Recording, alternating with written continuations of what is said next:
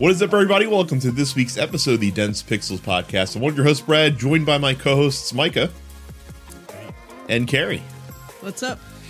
What is up is that I have partaken in the wares of a small fly-by-night independent company called Valve.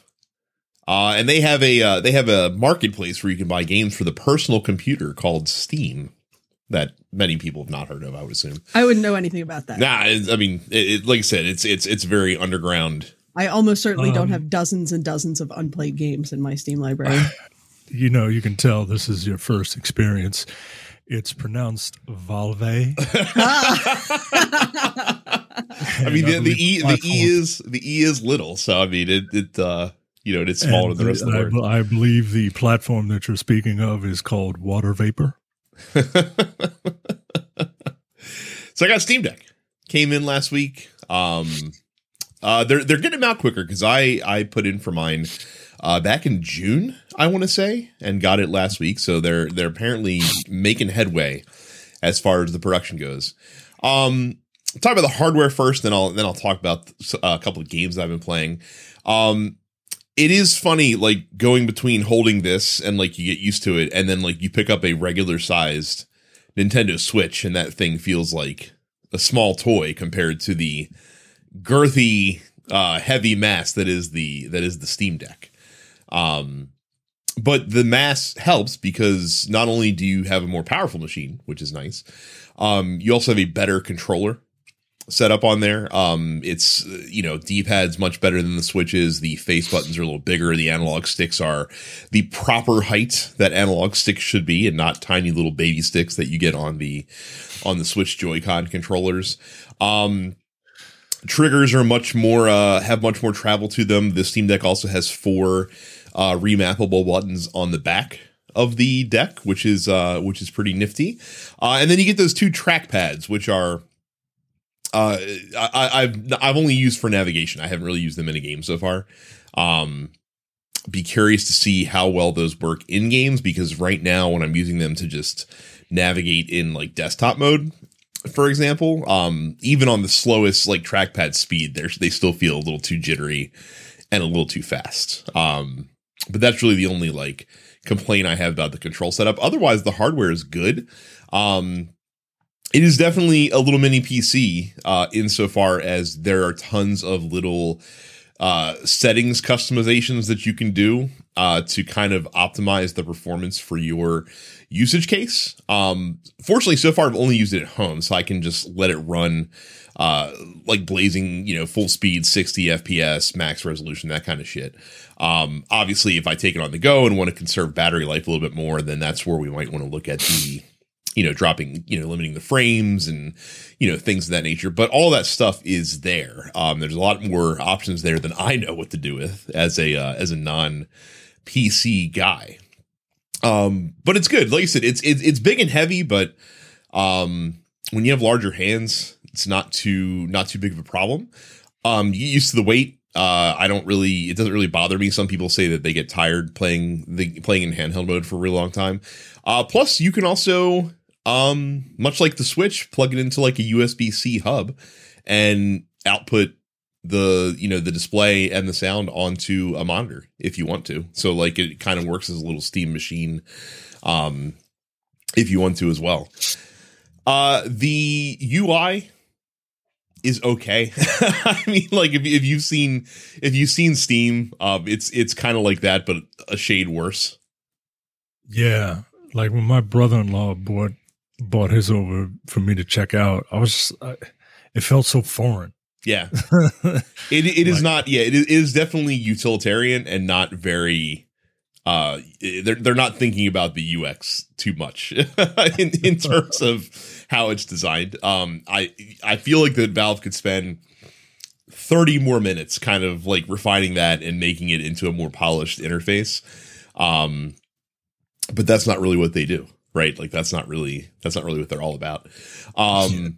But it works. Like it works okay. But I will say that for browsing, I'd much rather browse either on my Steam app on my computer or on just their website. Just if you go to Steam Powered and just do it through there. It's much more friendly to browse on there than it is to do it on the Steam Deck. Like, especially when you go in the store, like it loads like half of the tiles for the different games on there, but then it kind of like reloads and it shifts your position around, disorients you a little bit. So that's not great.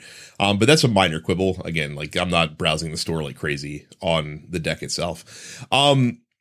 Of course, I put EmuDeck on there and have have emulators at the wazoo, and I'm slowly finding legally obtained, definitely not illegal ROMs for games that I own at one point in my life to load onto the system, which is working great. EmuDeck is fantastic for someone who again is surprisingly like PC illiterate when it comes to shit like this. EmuDeck definitely makes it easy. It's just kind of like a one install, and you've got pretty much everything you need in order to play your legally obtained ROMs that are legal and not at all illegal on the deck, and that works really well. Even to the point where I have like Tecmo Super Bowl for SNES, but with modern day rosters, which I think is fun. Because there are people out there that do that sort of thing. So that's been really cool. So far I've only messed with like Super Nintendo and 64 and PSP weirdly games on there so far, but that's all running really great. So, and the cool part is that again, not only can you customize controls for games, like you have complete free reign over that, but you can also download other people's like suggested control schemes essentially that they've uploaded to Steam, and then you can just kind of paste them in and try different things and mess with that kind of stuff. So it's pretty cool. Did you guys have any questions about this honking piece of hardware? No, because I just spent 4 days in a cabin in Virginia with the rest of my band, and 2 of them brought their Steam Decks. So I'm pretty familiar with what the Steam Deck is all about. I mean, it seems like a pretty nifty little thing. I personally see no reason to have one myself because I have a powerful gaming PC. So I don't feel any need to take that with me when, the kind of stuff that I would want to take with me anyway is all on my Switch. So I'm set. But I mean, it's pretty cool. The one thing that we were really running into problems with is it really did not want to connect to certain sorts of controllers, or it would not maintain a connection. Because it's like, oh, you can use any controller with it. It was like, cool. Like it would connect to Xbox 360, Xbox One controllers. No problem. Connect to a DualShock, no problem. Connected to a Wii U Pro controller, no problem. Would not connect to the Switch Pro controller. It would establish the connection, and then after 5 minutes it would drop it, and we couldn't figure out why. And it was like in one room. But yeah, I mean, it seems pretty cool. Everyone who I know who has one seems to be enjoying the heck out of it. So I'm glad that there's a market for it. I hope it does well long term. I don't see myself getting one, at least not anytime soon. Yeah, I contrary to, everything that I've ever said on this show, I do have a Steam account and do have games on it. I just get them. I get the games that I like want to go back to, that are like super cheap. But I just, this thing is all about portability, and yeah, you can like hook it up to a monitor, but I don't have a gaming PC, but I got like 3 other consoles that kind of have me covered. So the only reason I would get it would be for portability. I almost got it because of FOMO. But again, like but my brother-in-law, he brought it over, and we were playing like Marvel vs. Capcom 2, and he's like a big Division guy. Like he's like one of those guys, and just seeing stuff like that, like the Division and stuff like that on a handheld is wild. It seems super fun. I just never like I would bring it to work and then I wouldn't be able to get any work done. Right. Like, so yeah, I just can't justify it. And believe me, I was trying to justify it. See, for me, it's really, it's a cheap and easy entry into PC gaming. So like my main computer at home is a Mac. I don't have a Windows PC for personal use at all. And I'm certainly not installing it on my work laptop. Like that'd be a terrible idea. So for me, like, because like a big percentage of Steam games are not compatible on Mac. So that kind of takes me out of the running for a lot of things. It also, like, for the games that I like to play, because I pretty much gorge almost not exclusively, but like 75% of my gaming is like indie games now, is I can play those games like in the best way possible. I don't have to make compromises, because there's a lot of, like, as robust as the Switch's catalog is for indies, there are some games where just compromises have to be made, whether it's fidelity or performance. Or just having to wait a really long ass time for the games to show up on the Switch to become compatible on there. So it's really the reason that I got it. I probably will hook this up to a monitor for some games, like obviously for stuff that, you know, that I'm going to talk about today. I'm perfectly happy playing it in handheld mode. But also someone who plays my Switch like 95% of the time handheld now as well. This was a pretty good no-brainer for me.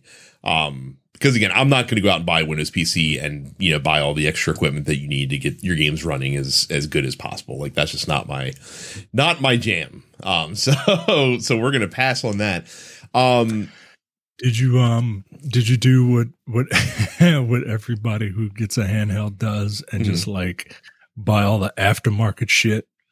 Like, oh, I got to get a screen protector. Oh, no. I never buy screen protectors for any of my devices.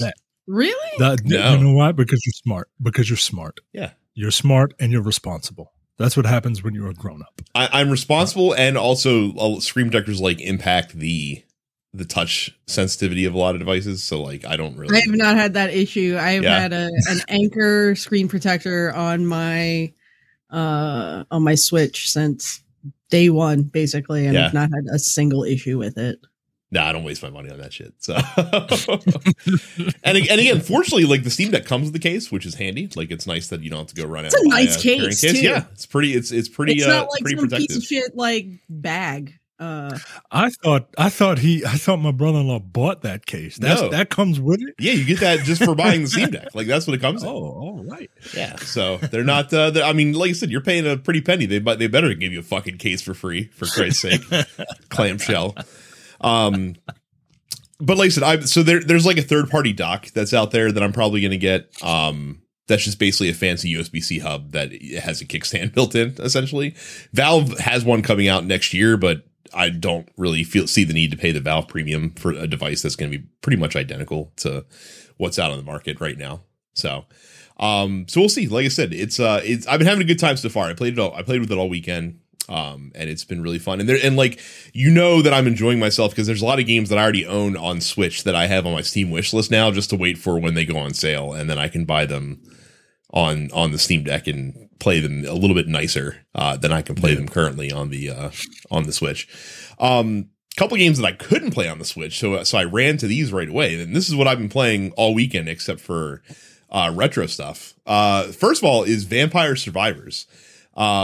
Which is just a fun, simple game. It's so simple, and yet it's so fucking addictive just because they took the less is more approach and they did it really well. So Vampire Survivors, I would liken, and I call it a slow moving, bullet hell game. Basically, it's like bullet hell, but in slow motion. So the game is heavily inspired by Castlevania. Like that's obvious from the jump. You pick a character, and each character in the game comes with a default weapon equipped. And basically, they dump you into this giant open map that you just walk around. Like the only control in the game is the analog stick where you control where your character moves. And that is because all of the weapons are on cooldown timers and they activate automatically. So like the base character starts with like a whip, and the whip, unleashes a small localized projectile that, can kill a variety of enemies on one side of that you're facing that are close to you. And that whip will execute every second. So like every second you whip and then you wait a second and then it whips again. And enemies will drop these orbs that you collect to gain experience. And once you gain enough experience, you'll level up. And when you level up, you get one of 3 new items that you can pick up. Sometimes they are upgrades to your existing weapons to make them more powerful.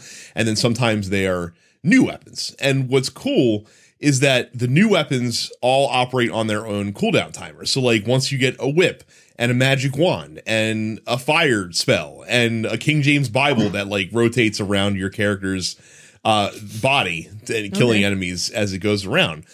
All of these things. Bible specifically? It specifically says King James Bible. Yes. Okay. It does. Otherwise I would have just said Bible. Yeah, that's fair. But basically, all of these weapons are firing off automatically at the same time. So, like, you have this just, like, multi-handed, ways of dealing damage to these enemies just to drop more experience orbs to get more levels. And basically, the goal of the game is you're trying to survive as long as you can. Because every time your character gets hit by an enemy, they take damage, and once they run out of life, then they die, and that's the end of your run.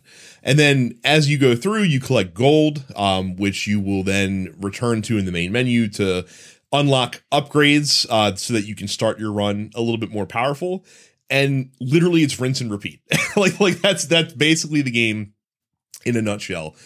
But it is incredibly fun to just kind of get these different weapons and equip them and experiment with different builds and just see what works really well. Because obviously the enemies get more powerful and plentiful as the game trundles along, to the point that once you get into like the later levels of your character and like once you're 15, 20 minutes in the game, there are literally like hundreds of enemies on the screen at one time that are all kind of converging. Because all the enemies also are basically converging in your position at all times. And so that's kind of the thing, is they're all coming towards you and you have to figure out the best way to maneuver around them without getting hit while doing as much damage as possible based on the cooldowns and the directional necessities of the different weapons that you are carrying on your person.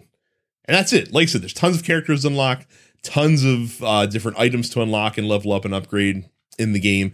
And this game's so fucking addictive. I've already played it for like 3 hours over the course of this weekend and done, dozens of runs in the game so far. It's been a lot of fun. And the best part is it's $5. Like it's a $5 game. It's some of the best $5 that you could spend. I think it's on Game Pass as well, if I'm not mistaken, besides PC. How this hasn't come to Switch yet, I have no idea, because it's a low fidelity game. Like the thing that's tricky about it is like all the characters on the screen running at the same time. Once you get kind of up there, I can see where that might slow it down a little bit. But for the most part, it should be able to run fine on a Switch. Vampire Survivors is great if you have a PC or an Xbox. I highly, highly recommend giving this game a look-see. A fantastic time waster game. A fantastic, like, put something else on in the background, because you really just have to be paying attention to what's going on the screen around you. You don't have to think too hard about it. The other game that I've been playing a ton of is Rogue Legacy 2, which is the long-awaited sequel to Rogue Legacy. Came out a few months back. It feels reductive to call it more Rogue Legacy, but it is more Rogue Legacy, but in the best possible way, because it's like literally what 8 years of evolution of Rogue Legacy looks like in terms of different classes that are in the game, in terms of how the levels are laid out, in terms of extra content in the game, like different side stuff that you can do while you're on your runs, more traits. They added a relic system to the game, or actually, no, they expanded the relic system, because the original game you could hold one relic at a time, and this one you can hold like as many as you want, but you take a penalty the more relics that you hold to your health. And it feels great. Like it feels great to control. They have like a little, I think they call it like a spin kick, where you can do which adds to the platforming options, because you can basically do like a Mario spin in midair to bounce off of certain objects and also attack enemies as well. And man, Rogue Legacy 2 is fucking fun. Like it's so much fun. It's a great iteration on what was already a solid first attempt at Rogue Legacy is kind of the original like roguelike platform game that came out many years ago. And then this said, well, what if we take this game and learn all of the lessons that and kind of refine it with all of the things that we've seen from games like Dead Cells and other famous like roguelike platformers, and we kind of create this beautiful sequel, and it's fucking great. It is an excellent fucking game. I'm really enjoying it so far, and going to be playing it a whole lot more because I'm fucking addicted, and man, it's fun. Like I said, just the different classes they all play very differently from one another. Because that, like in the first game, the classes like kind of played similarly. Like the only difference was like to the stats and like how much damage magic would do and things of that nature.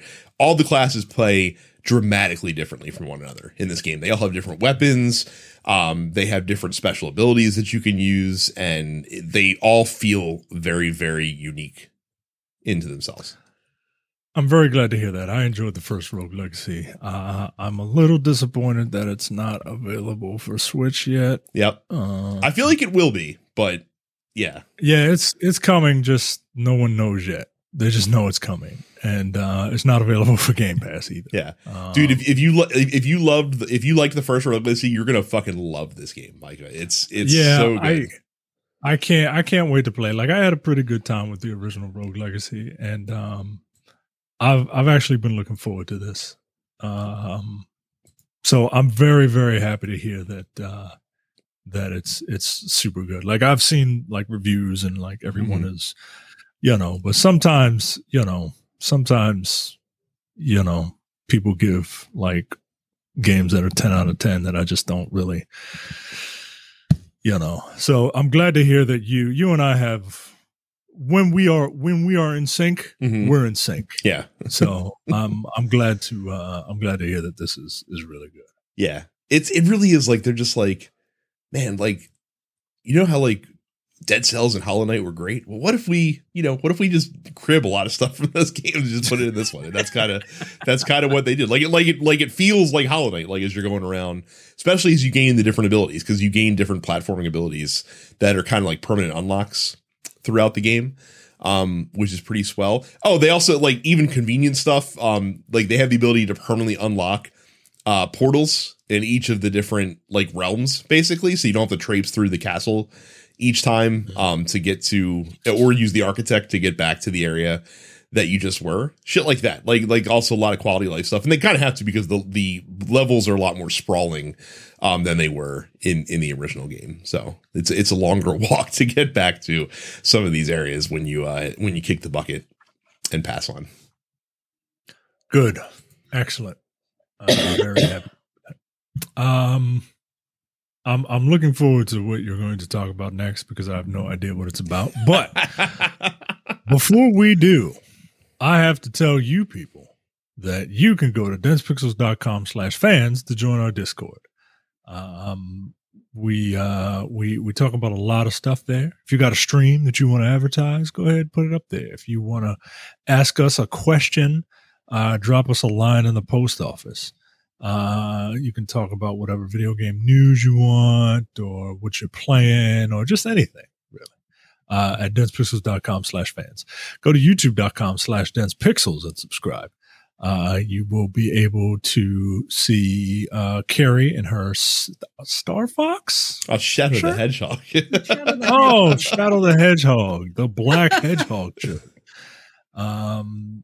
Carrie celebrating the release of the Black Panther trailer by wearing the Black Hedgehog shirt. Go to youtube.com/densepixels, subscribe, hit the bell notification icon to get all the Dense Pixels goodness, and subscribe to all the TMP Studios podcasts wherever you get your podcasts, such as the Nerdpocalypse, Black on Black Cinema, Coming Distractions, and the weekly preview episode of the Look Forward Political Podcast. And if that's not enough, for $5 a month or $50 for the full year, you get access to all of the premium podcasts, the Airing of Agreements is No Time to Bleed, the Men with the Golden Tongues, Upstage Conversations, and the full 2-hour episode of the Look Forward Political Podcast. I can't remember when, but I seem to recall the people at the Look Forward Political Podcast saying that they are going to what is it, live stream? We want to, if we can find it. So like not this coming Friday, but the following Friday, there's going to be a debate for the Georgia Senate between incumbent Raphael Warnock and certified insane person and former NFL player Herschel Walker, which is going to be just insanity. I have to imagine. I'll be just coming back from a trip that night, so I'm hoping that I can make it in time so that we can do it live. And I'm hoping that we can even find a stream because typically Senate debates are broadcast on like local television. So like, and obviously we don't live in Georgia, so it's a little bit trickier to find that, but we're going to try. If we can make it happen, then we will commentate over the Raphael Warnock Herschel Walker debate, which is really just going to be an hour of making fun of Herschel Walker. So. Yeah, it's going to be an hour of Nelson Muntz beating up that kid, and then that other kid going, "Stop! He's already dead." First of all, Mike, that was not Nelson Muntz. That was a Homer as Krusty the Clown beating up the Krusty Burglar, which was an analog for the Hamburglar for Krusty Burger. So for some reason I had Nelson Muntz. He made me bleed my own blood in my head, which sounds like something that Herschel Walker would say. So yeah, DensePixel.com/premium. Carrie, you've also been playing a game. I have on PC that's been the talk of the gaming world for the last week or so. Yeah, game of the year goes to Trombone Champ, and I play trombone, and I like video games. So the idea of a trombone-based video game is right up my alley. Very, very funny to me. Now we're cutting to some footage of how this game plays, and it's this person's doing really well. But this really underscores how imprecise this game is, because all you're using is your mouse. And so you in order to go up, you just you roll your mouse up and down. Which by the way is not how a trombone actually functions. But I'm not going to sit here and explain the different positions and partials and shit like that. That's that's not that. This boils down to in order to play a high note, you have to lean back. And at first I thought that's silly, and then I looked at footage of myself playing trombone and realized that I do that. So yeah, it's very funny. All of the tunes are public domain except for the handful of original songs that they wrote for this game. So you've got God Save the King. You've got the English breakfast in the background. I fucking love it. Yeah, the English breakfast in the background is really funny. You can do Stars and Stripes Forever, which has hot dogs in the background. And Mike, we weren't playing the audio underneath of it, but you really must listen to this game be played to truly experience it, because even when you're doing good, it doesn't really sound it sounds like a stereotypically bad trombone player playing over top of this this line, music highway game. Yeah, essentially. But the game knows exactly what it is. It is leading into it so hard, and it's insanity. It's very funny to watch play. It's really funny. There is actually a plot in order for, it's you are not the trombone champ when you start the game, but in order to become the trombone champ, you must make pacts with demons and baboons, and you must eventually defeat the being known as Trozam or Trezom, which is basically reverse Mozart. And and in order to defeat Trezom, you must complete the final song in at least the base game. They've actually added more songs already as free DLC. But you must kill Reverse Mozart by playing a sped up trap mix of Eine kleine Nacht music.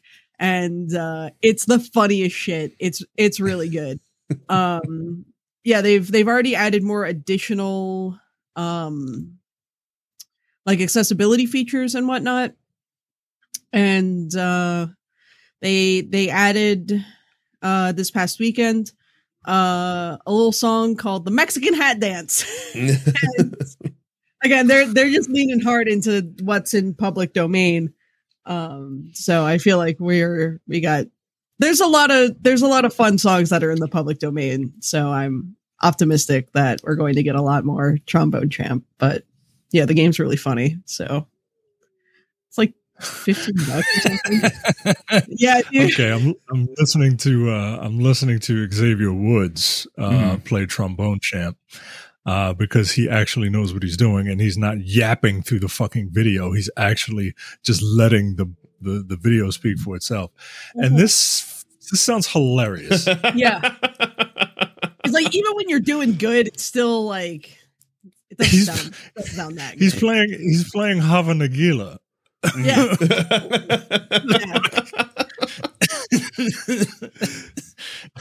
All right. This is pretty funny. Yeah. Yeah.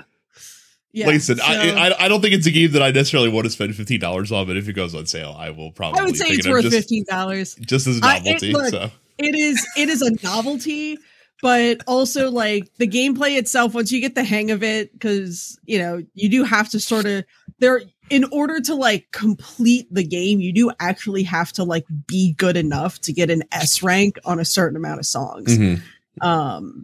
So you do actually have to get good at this stupid trombone game. I'm sorry. Yeah, no, you're good, dude. It's really fun. Oh yeah. And of course, because the internet is the internet, there are already people that have found a way to use actual trombones as controllers for this game. Yeah. which is also very funny. Yeah. So.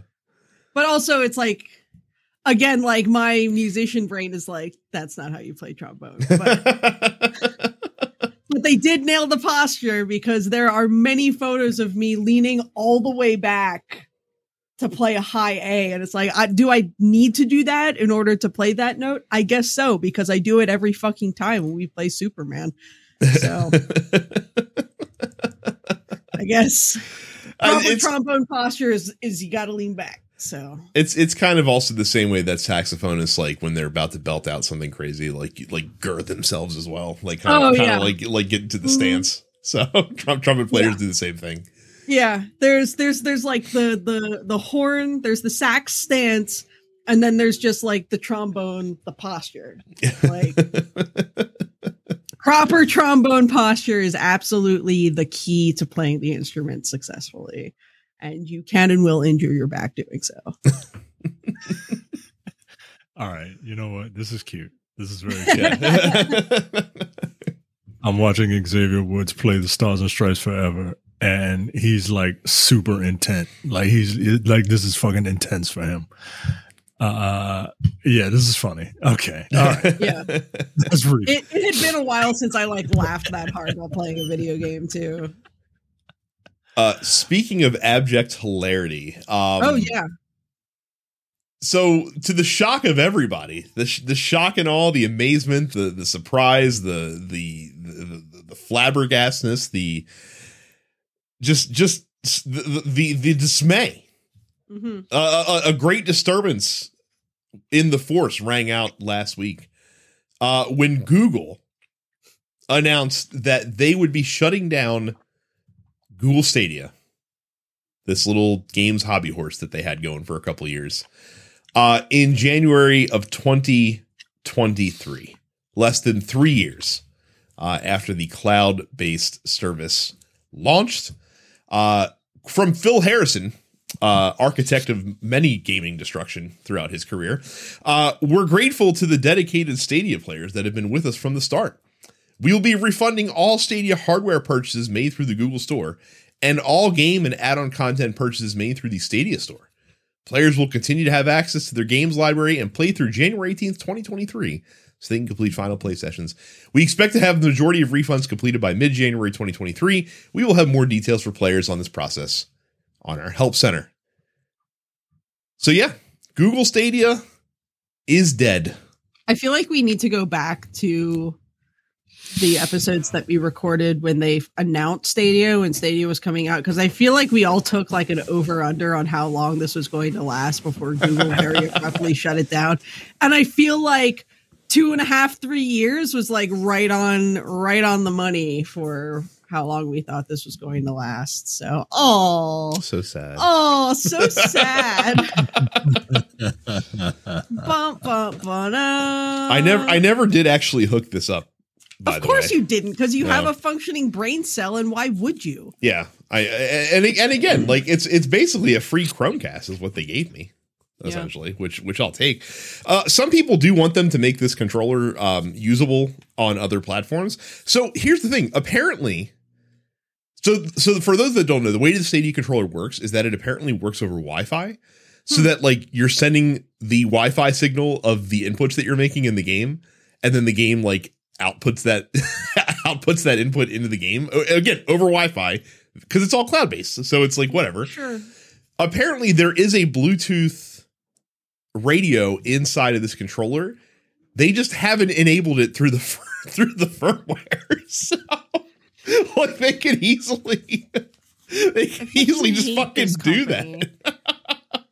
This company is run by John Hammond. Yeah, come on, look at this little Chromecast Ultra that I've never fucking taken out of its box, just chilling. What am I gonna do with it? I've got no fucking idea. Chromecast is an outdated technology that no one needs anymore because AirPlay is a thing. Look, I'm not at all surprised by this. One, because it's Google, and this is simply what Google does with seemingly all of their side projects. And two, it never seemed to work super well. Like the latency in terms of like input versus, action in the game. I think back to my pal Gene Park posting a video of Google Stadia where literally it's like he hits at something on the keyboard and then sits back and turns to the camera, and then it happens after he's turned back to the camera. And I'm like, that, like, it ain't it. That's not how this is going to be able to work long term. Like, Jesus. Well, I think the biggest thing that killed them, it's still just the biggest thing that killed them is that like it was inscrutable because you had to still buy the games. Yeah. Like you basically had to buy a game that you didn't even you couldn't even download on your console. Right. Like you were literally paying $60 to open the gate to get access to stream this game through a cloud server.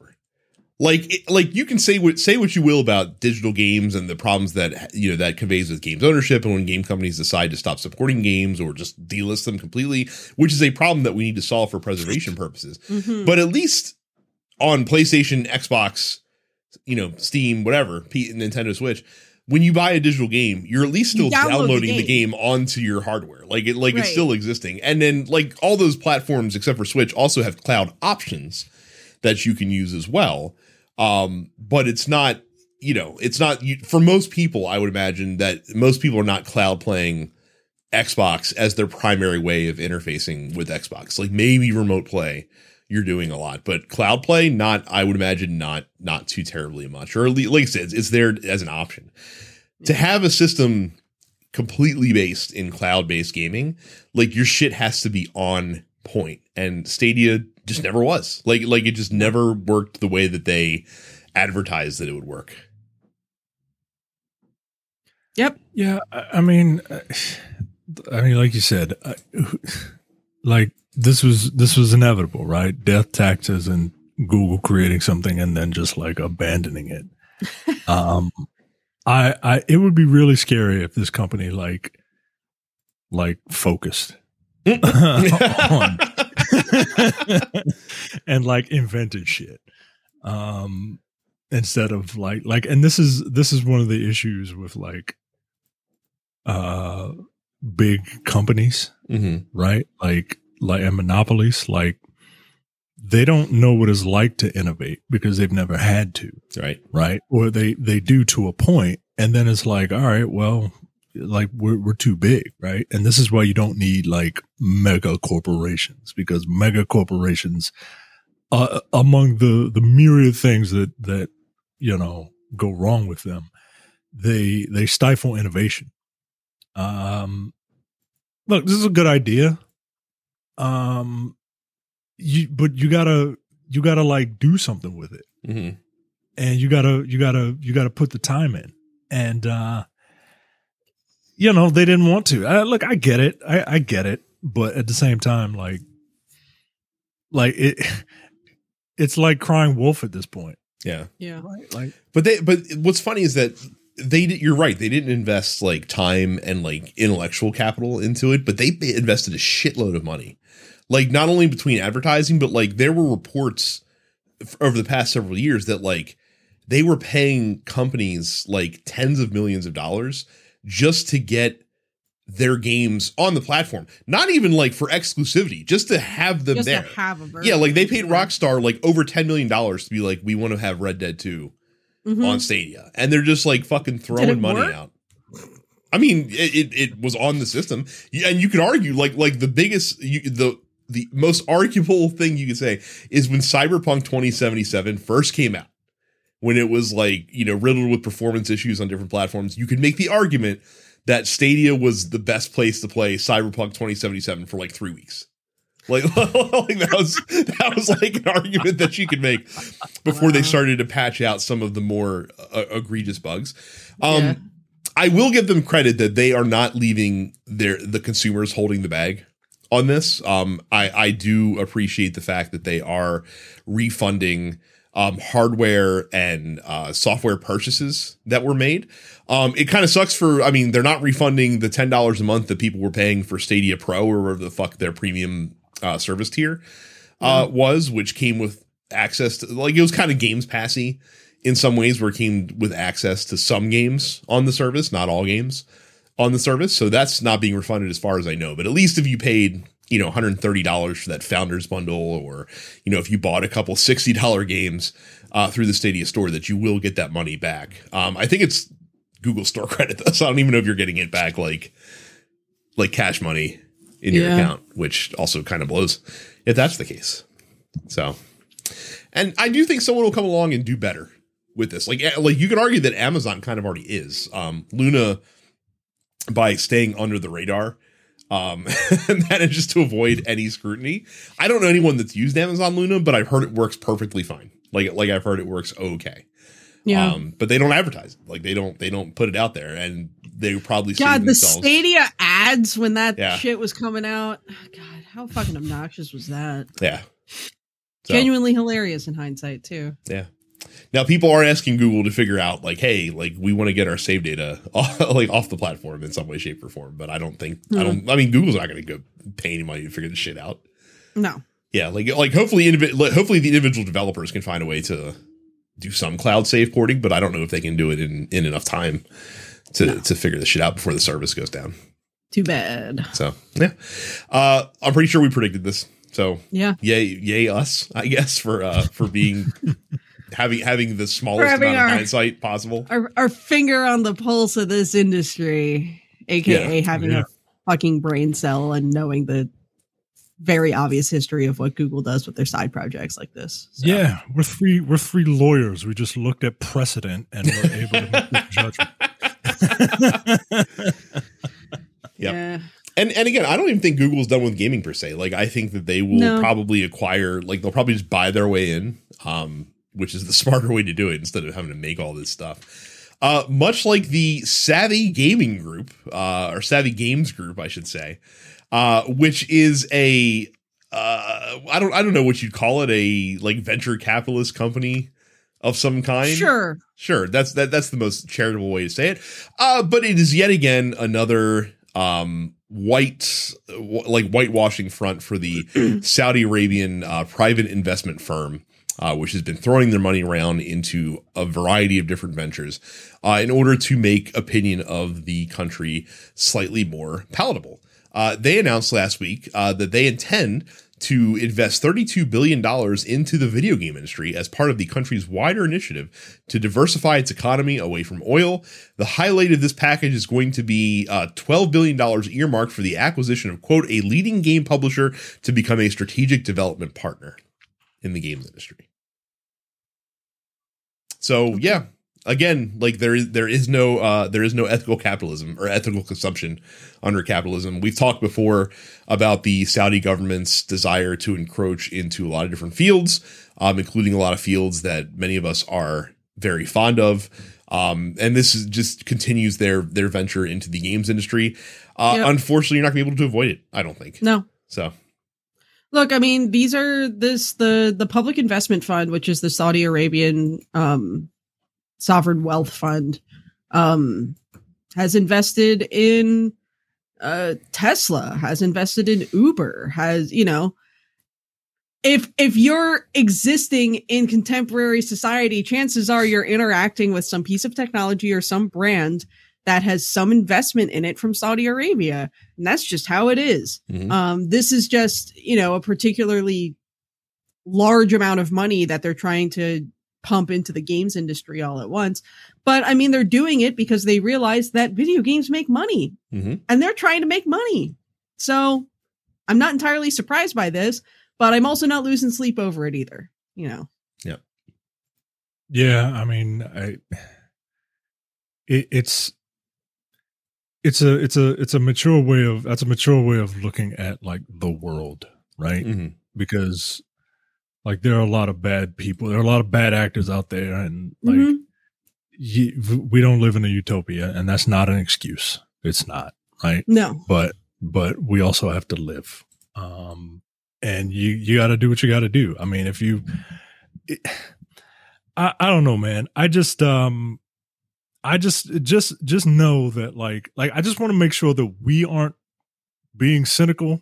Mm-hmm. No, and in that this is clearly just so Saudi Arabia can continue to do like fucked up shit. Oh yeah, 100%.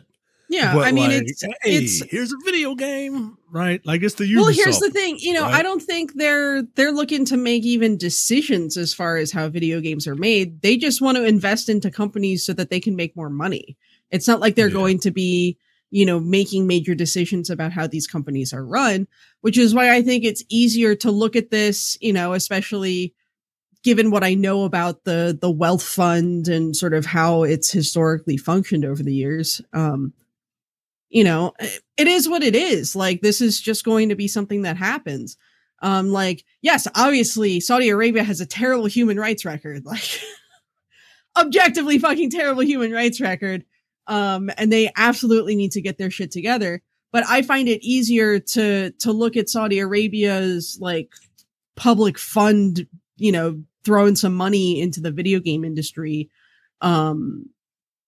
as something that can sort of, you know, largely be, I guess, shrugged off, mm-hmm. Compared to, let's say, how Blizzard and Activision, you know, ran their fucking company and treated their employees. Like, a Saudi Arabian money investment into a games company is not necessarily going to have the same kind of impact on the industry or on the developers and employees who work for those companies as like the poor management at those companies themselves. You know, mm-hmm. I found it very easy to be like, okay, cool. I'm not going to buy any more fucking Activision or Blizzard games until I see that they've gotten their shit together. Which is why it makes me roll my eyes big time with the amount of people who I've seen on Twitter, fucking jacking off about Overwatch 2 getting ready to come out or some shit like that.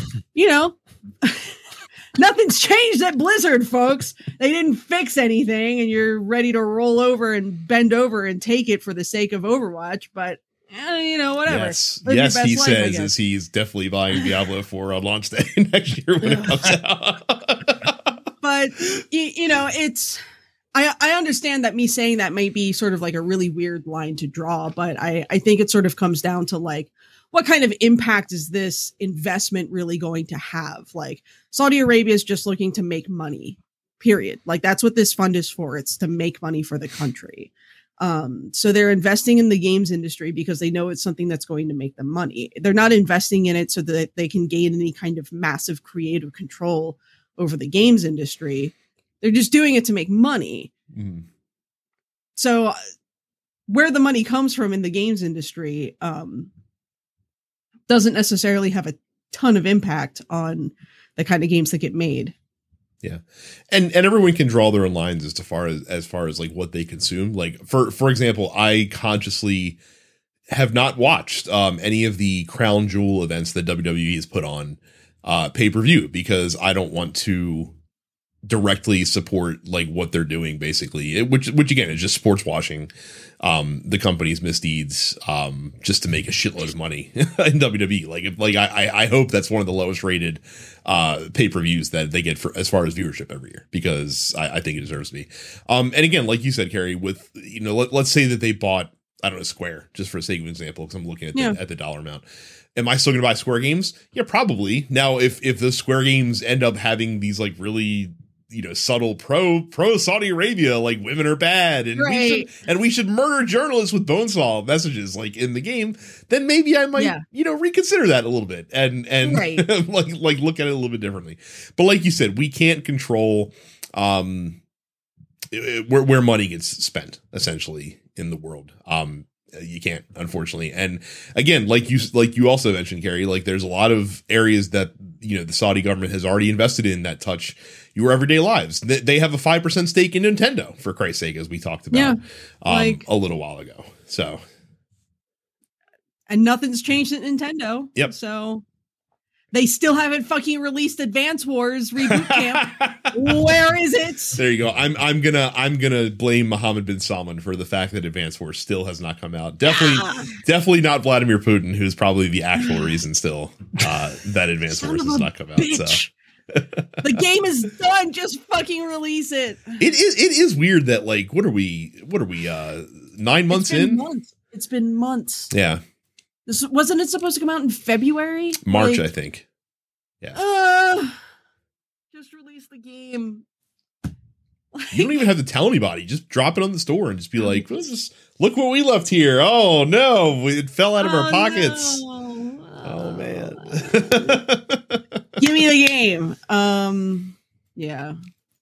Anyway, it's like, it's one of these things where it's like, sure, it's worth paying attention to, but as you said, Brad, there is no ethical consumption under capitalism. Yeah. You are free to draw whatever lines you want to draw. Yeah, that's the other thing too. Like even if your dollars aren't going towards the shitty Saudi government, there is a multitude of other shitty places that your money is absolutely going towards on a daily basis. Really shitty investment firms right here in the United States that will take the money that they make off the video games and put it into something you probably don't like. Right, or shitty like anti-competitive like giant corporations that you're just throwing money at and enriching them and all sorts of stuff. So yep. And he gets the alley-oop, densepixels.com/Amazon for when you want to invest your money into shitty corporations. You can go to densepixels.com/Amazon and here you go. You can invest your money. You can invest your money by going to a shitty corporation like densepixels.com/Amazon and then go buy yourself a Google Stadia Bluetooth gaming controller don't for $88. Don't do that. You want to throw shitty money after worse money?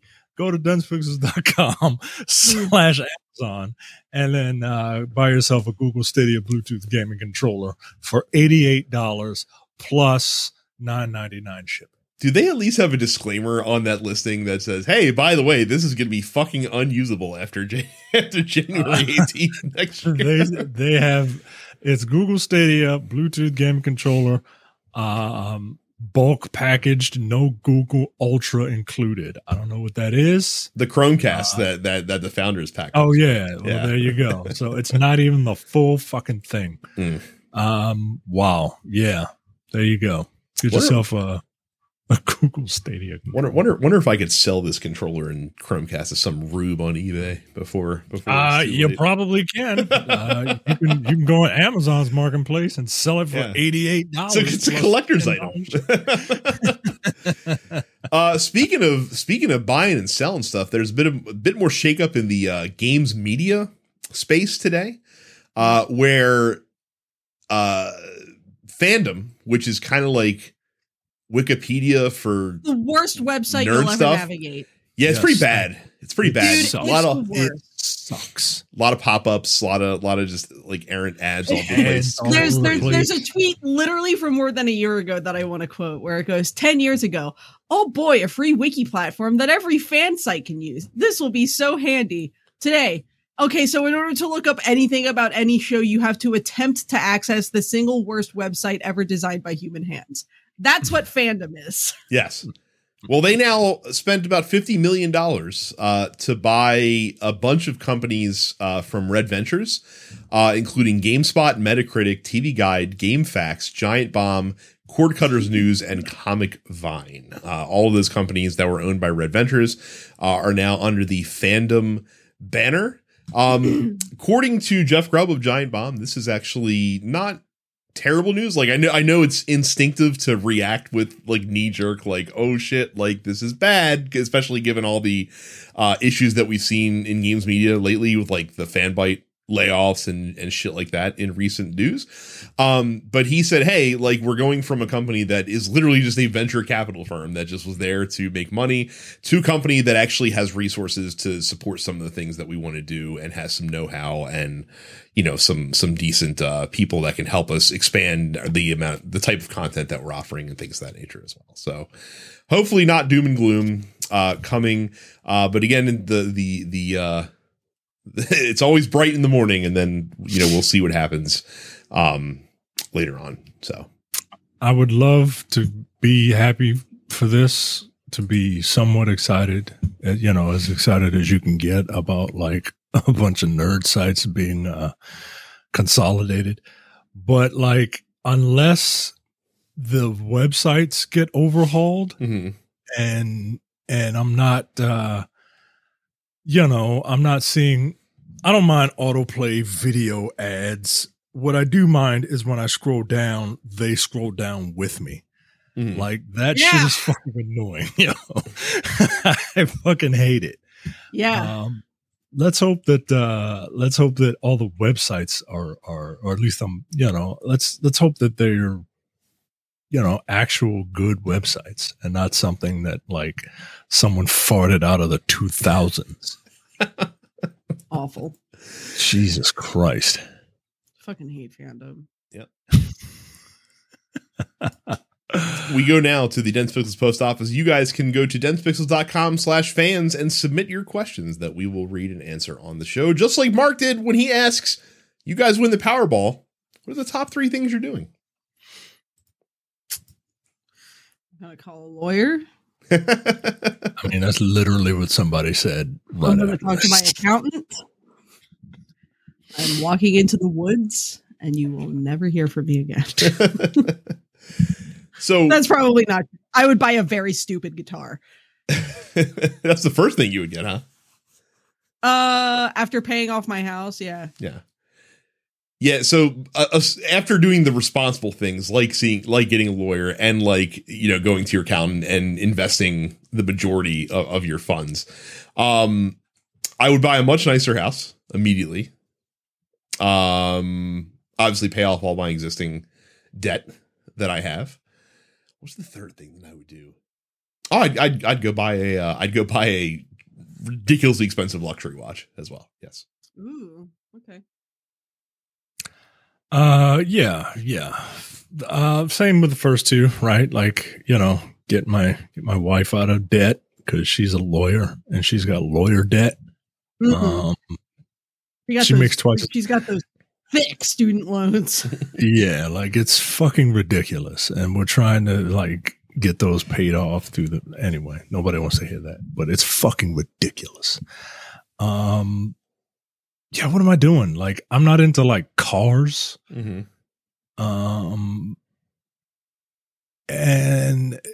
I guess he says, I guess something gaming related. I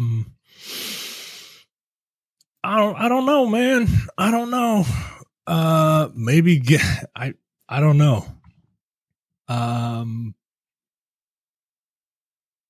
I'd buy a what's that thing that you have? A Steam Deck and not use it. Just to buy it. Just to have it. Ridiculous. Micah, you just won $200 million. Well, I can finally afford a Steam Deck now. This is great. I don't even care if I use it. I'd probably go somewhere, right? Like, I'd probably want to do that too. I would go visit Capcom in Japan. That's probably what I would do. I've always wanted to go to Japan. I've been told that I'll get to go when I'm 50. I would want to visit Capcom headquarters just to see all that stuff, because like they're my favorite Japanese video game developer, and that's what I would do. I would go to Japan and visit Capcom. Now, Mark's gaming question is: what game or series did you see blow up and think, I just do not get the appeal? Just don't understand it. The Last of Us. Last of Us. That's 100%. Like it's a very good game, and it's a good game, right? And it's highly polished, but I just don't get the appeal of it's an average stealth game with some decent but predictable writing. The dialogue is good. The story is predictable. Mm-hmm. It's like The Walking Dead, right? Like The Walking Dead doesn't refer to the zombies. It refers to the people walking around Atlanta trying to survive, right? It's The Walking Dead. So I just don't, I get it. And I acknowledge that it's, good, but I don't, a TV series? Really? They're really pushing for it to be this like enormous prestige multimedia thing, and I don't get it. I don't get it, I just don't get it. Mine has been bandied about several times over the history of the show. I just don't understand the appeal of the Fallout series. Like, I respect it, but I don't get it. I can see that. I can see that, right? Like, but I can see that, but I can only see it because, like, I like sci-fi stuff, but I don't like retro sci-fi.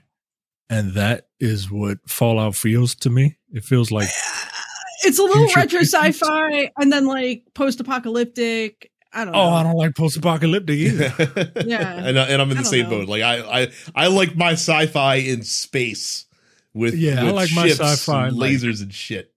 Clean, right? Yeah. We're either I'm fine with like some Star Trek, like well let's debate each other on an intellectual level, and then if we have to fight, like we'll stand back to back, walk 10 paces, turn and fire our photons, torpedoes and shit. Like I'm fine with that type of sci-fi.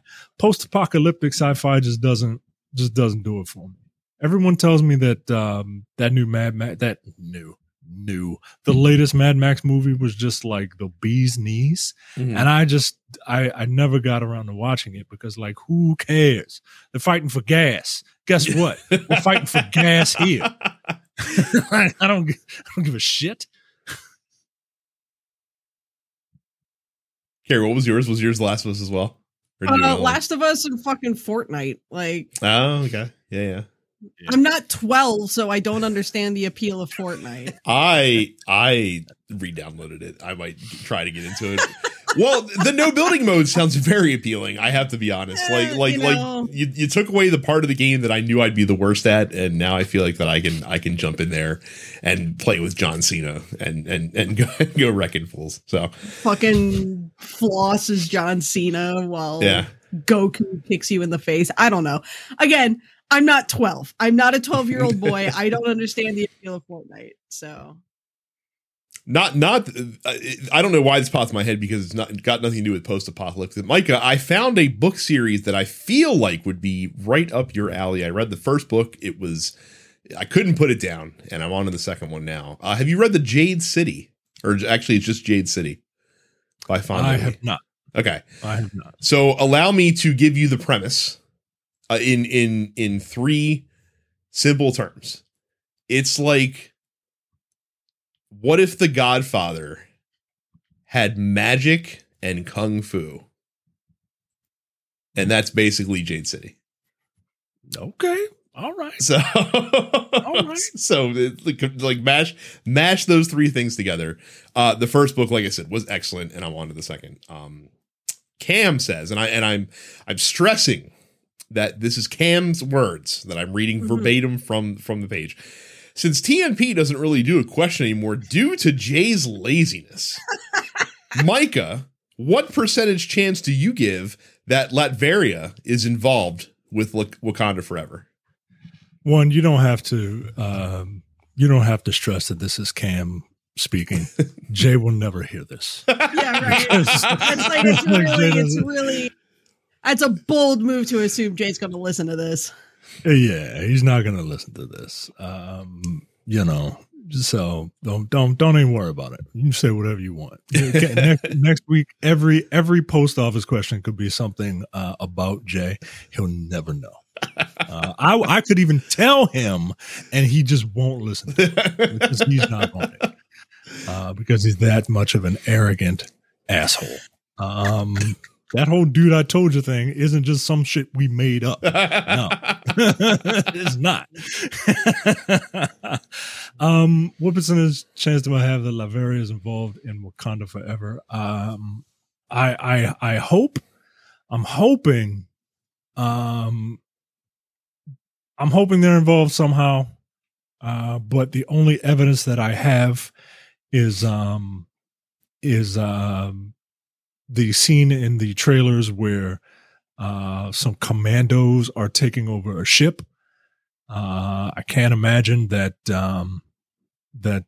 Namor and his people, the way they seem to be operating, are walking around in camo and guns. And I feel like this might be a play both sides against the middle type thing, because like you're not going to have Namor be a full-on villain. He's going to be like an in-between guy, right?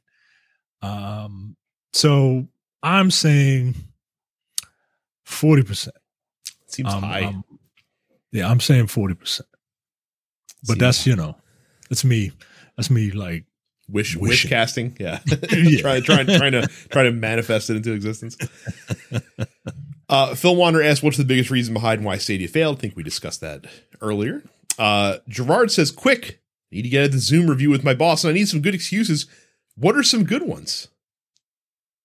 I feel you got to tell him it's coming out of both ends, man. Like, I feel like just pretending that you're having connection problems is the way to go. Like if you just like talk like and like do kind of that shit. Like I feel like that you might be able to disconnect your camera a couple of times on the table. Yeah. Yes, that's always good. Yeah, but you gotta like you gotta be ready, right? You gotta be prepped, right? You can't just be like, oh my God, this meeting is so bad, I need to get out of it. Shit, my mouse is all the way over there. Like you can't do. You gotta be ready. Look, man. I think that you have a child. And I know you have a significant other because I follow you on Facebook. You're a really nice guy, by the way. You're a very positive person. We need more of that out in the world. Look, just do what I tell my wife to do and what my wife tells me to do when they need me to like save her. Like I'll text her and she'll just be like, I need you to save me. And she'll just come running in and just be like, I need you. Like emergency. And it's just like, oh shit. And we got the baby now. Shit. Crying. It's just like, oh guys, sorry. I gotta go take care of the baby. The baby's crying. You hear the baby, don't you? Damn. Sorry. So yeah, get a recording of a child crying their ass off, and then you can have some very interesting conversations when you get back. to the next meeting. And finally, T-Watch says, we all know that the WWE's had terrible ideas for wrestler gimmicks over the years, but out of the 4, which is the worst? And he gives the examples of Crime Time, the Mexicools, Eugene, who was a mentally disabled wrestler, and Chavo Guerrero as Kerwin White. It's Eugene. It's Eugene. I'm probably gonna It's Eugene. like not knowing the context for the others. I'm gonna have to go with Eugene. Well, Crime Time is exactly what you think it is. It Two is- it black is dudes literally in white exactly what you beaters think it with is. jeans and Timbs, right? And they steal shit. They had a whole run where they would steal like Lita's panties and shit. Like, what the fuck? The Mexicools used to ride out on riding lawnmowers. Okay, and they were Hispanic gentlemen. If you couldn't, Of if you course. couldn't, and Chavo Guerrero, noted Mexican wrestler who is from an incredibly famous wrestling family. Okay, like the Guerrero, like you say Guerrero, you instantly think wrestler, right? As a Hispanic man who is playing a character that is a sellout, a white guy, whose catchphrase was, "If it ain't white, it ain't right."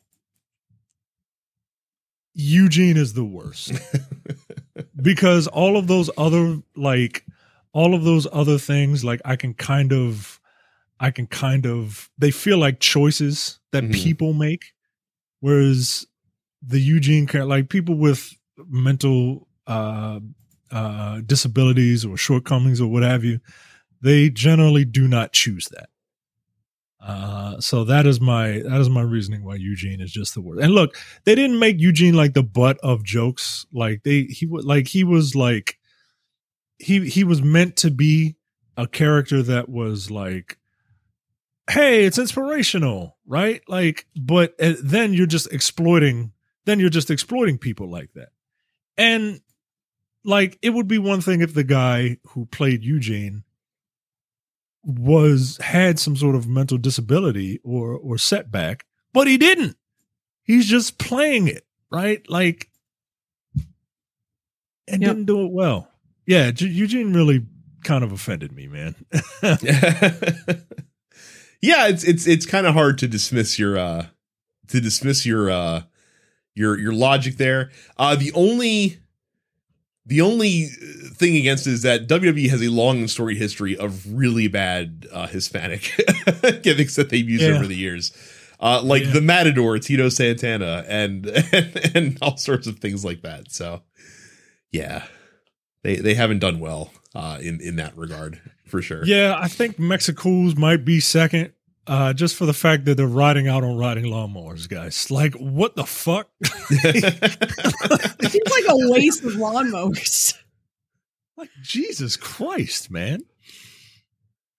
Feel like yeah. Anytime WWE wades into like ethnic stereotype waters with gimmicks, it's never a good time. They don't do it too much anymore because again, it's a different time.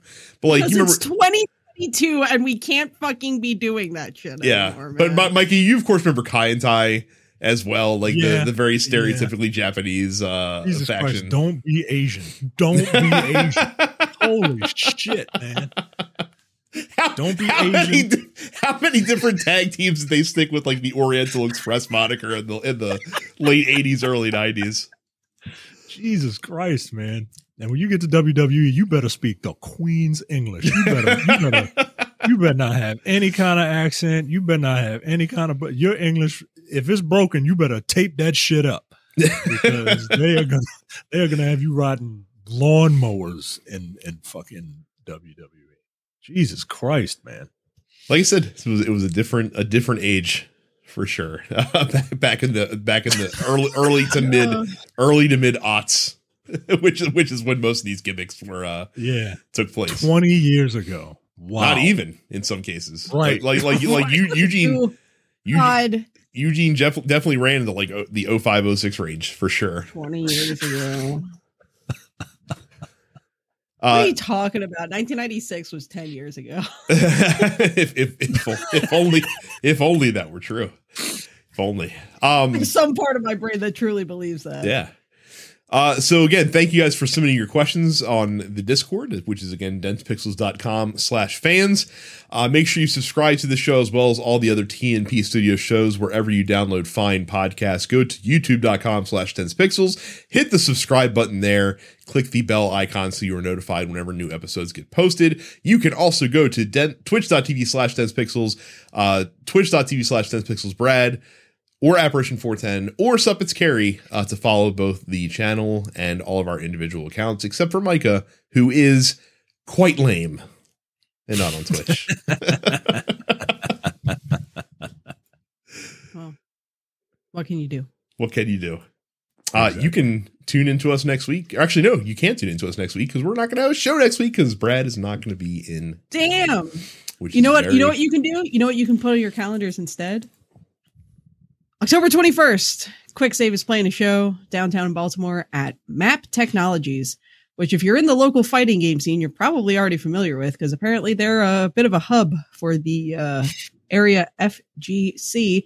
But they're hosting live music for the first time with an event we're just calling Game Over, and it'll be my band Quick Save along with our friends in Garbage Masher, WASD, and our buddy Mon. So it'll be 4 hours of video game tunes plus access to the whole gaming lounge, and it's just $15 when you buy your tickets in advance.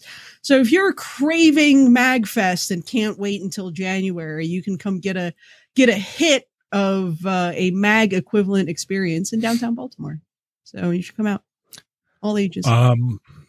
Does the master of ceremonies of that event begin the festivities by proudly announcing the name of the event in the style that Raul Julia does as M. Bison? No, Game over! No, but we'll make it happen. We'll make it work. That's a free one. Kind of in the mood to watch Street Fighter again. Only because last night I had Under Siege on in the background, and Ken from Street Fighter is in the first Under Siege movie as well. I was like, man, that's like the two. It's like the two movies that he was in is Under Siege and Street Fighter. So now I've got a hankering to watch that. Micah, did you also know that the dude that played Max Shrek's son in Batman Returns is Zangief? He's Zangief. Yeah, I did not know that until very recently. So the weird things you find out by surfing around on IMDb. So hey man, that guy's got range. He it's very limited, but it certainly exists. That's for sure. Thank you guys very much for watching and listening, and we will see you all the next time. See ya. See ya.